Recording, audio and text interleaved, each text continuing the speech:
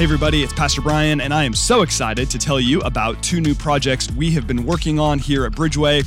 The first is Pastor Lance and I have recorded a series of conversations around what we call our Bridgeway Distictives. Now, our Distictives are not our core doctrines, they are not our primary areas of focus, but rather they are secondary issues that God has laid on our heart as a church leadership team to say, I want you to give a little extra attention to these matters. And in these purposefully unscripted conversations, they will help you understand who we are as a church and what we teach about these important topics. Check out this clip from one of our conversations. I want to pivot for a moment in talking about the issue of privilege as to Scripture. Yeah. And we'll get into a couple other things that we believe why this is scriptural, but there is one particular thing that God laid upon my heart that it was so important to me that I wrote a manuscript on it of a book. And it all comes out of the book of Philemon. And in the book of Philemon, we read a real life story. We have to kind of put some of the pieces in there where a runaway slave basically came into Paul's ministry in one city. And the whole book is him writing a letter back to the slave owner on behalf of the runaway slave. So, because once again, racism and slavery and everything was a very real issue in Scripture. You're going to find out racism is all over the place, and it's not just a black-white thing. It's very nuanced. But in this book, what was so important to me was that Paul the Apostle saw that he had a privilege that Onesimus, the slave, did not. So he put his reputation, which gave him privilege. He put his money, which gave him privilege. He gave all of that on the line to say, hey, if this man owes you anything, I'll pay his bill. And I want you to receive him as a brother, and I'm going to come in and I want you to kind of treat him like me. And I'm going to be pretty disappointed if you don't. Yeah. I mean, he was putting so much on the line. He did not need to do that, but he felt that it would not be Christ-like if he did not. Yeah. And so I was so captivated by that book and just the writing and studying I was doing of that. It was all about that every human being, regardless of race, regardless of ethnicity, regardless of anything, we all have privileges. Yeah. It just means in different areas. Yes. So what I believe that we should probably look through the eyes of privilege is saying, okay, so if everyone has them, you just got to figure out what yours are. Yeah. They're really called benefits. Yep.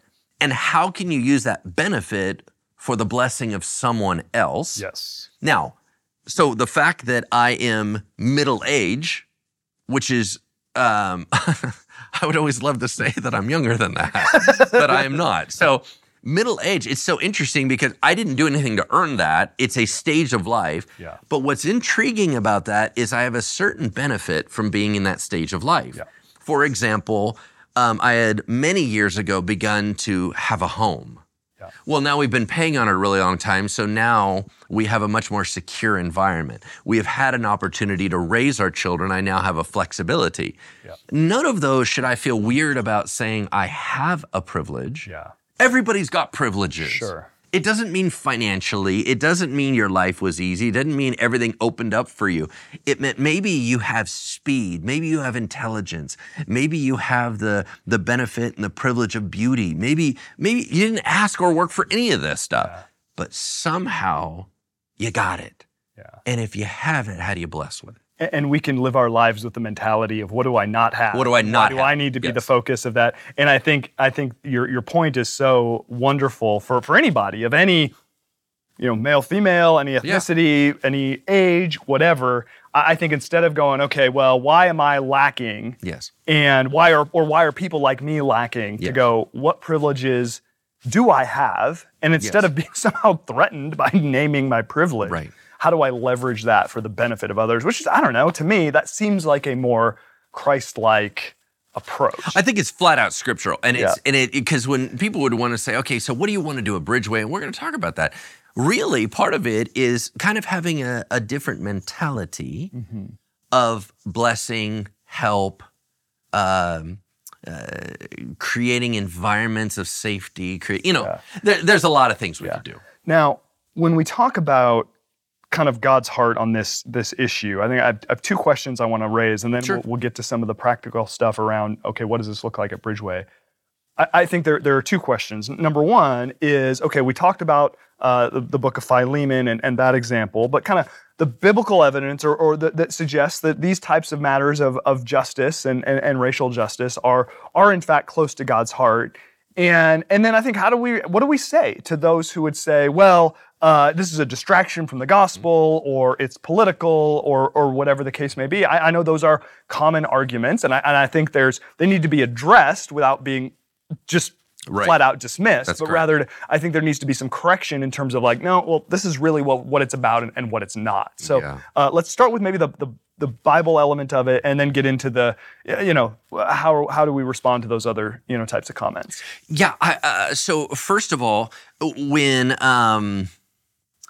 Paul begins to address a bunch of things, you have to look at the context of his reality. His reality was Rome dominated everybody. Everybody was under someone else, and that slavery was a massive part of the Roman Empire. It was a significant, not only percentage, it was the essence of kind of their economy. Yeah. And it was not the chattel slavery of America. Right. It was a much more ancient kind of indentured servanthood kind of vibe. It doesn't mean that the master did not have ultimate say. Life and death power. It was a very scary for some and a tremendous blessing for others. Yeah. So I don't want to say that it's the same situation. But what was interesting about it is that Paul the Apostle begins to just talk about it as if it was normal. Yeah. And he said, while this is occurring, how ought we act? He was not saying he was pro. He didn't even say at that moment that he was anti. He said, while we're in there, if this is society's design, masters, you better act like Jesus matters. Yeah. Slaves, you better act like Jesus matters. Yeah. All right, guys, let's move on. Now, does that mean he was diminishing the value and he didn't want it to block the gospel? No. He was handling all sorts of stuff. As I said, later on, he actually tackles this particular issue, even if he didn't. Yeah.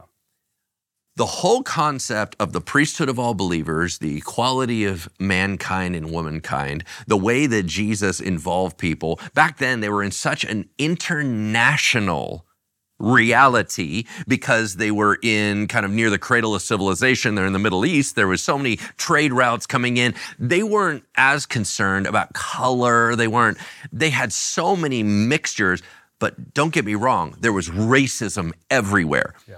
The very idea that one of the first things that could have split the early church had to do with the Hellenist Jews against the Hebrew Jews. So in other words, you had Greek speakers and you had Hebrew speakers. One was getting more help than the other one. That was clearly bias. Yeah. So one of the things that could have broke the church open was racism. Yeah. And there is so much in Scripture about do not value someone less.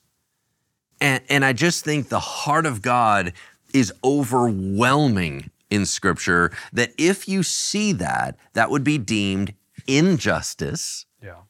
And you find that God's heart, what ought we to do? Micah 6:8, right?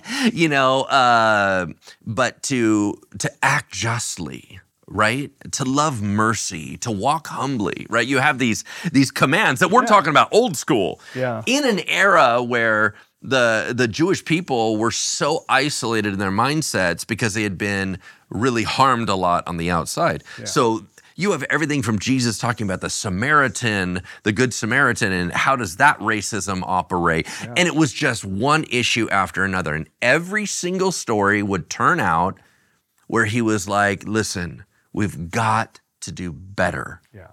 So that's probably the heart of the scriptural passage. Yeah, I mean, you look at Jesus himself. I mean, I think it's easy to read a lot of his parables and stories kind of isolated. Yes. Okay, well, it's kind of a story, kind of making a point. Okay, but whether it's the woman at the well or you reference the Good Samaritan, so many of these stories so confound issues of racism that existed in that day. That's right. And I think it's easy 20 centuries removed and half a world away, to lose the scandalousness of those stories in terms of just how much they addressed racial issues in that day. That's and correct. It's easy as you're reading on a page to not see that taking place when it's so evident in the life of Jesus that he was interested in challenging racial divisions. And like you said, I mean, the book of Acts, I mean, how they navigated these types of issues, and it wasn't always clean, right? No. But they navigated these issues, and that's part of how the early church moved forward.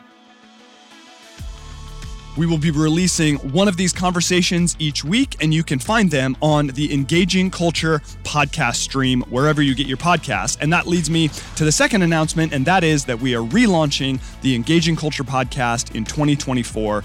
Pastor Lance and I recorded 4 seasons of Engaging Culture up until 2020. We pressed pause at that time, and Pastor Judah and I are picking it up in January of 2024. And in these conversations, we are going to seek to sort through some of the most pressing cultural issues of our time and ask the question, how can we engage these issues with biblical wisdom? So once again, you can find our Distictives conversations on the Engaging Culture podcast, wherever you get your podcasts. You'll also find a link in the show notes for this one. And then you can also look at bridgeway.church/Engaging Culture. Be sure to check them out. And we hope that you will listen to new episodes of Engaging Culture coming in January 2024.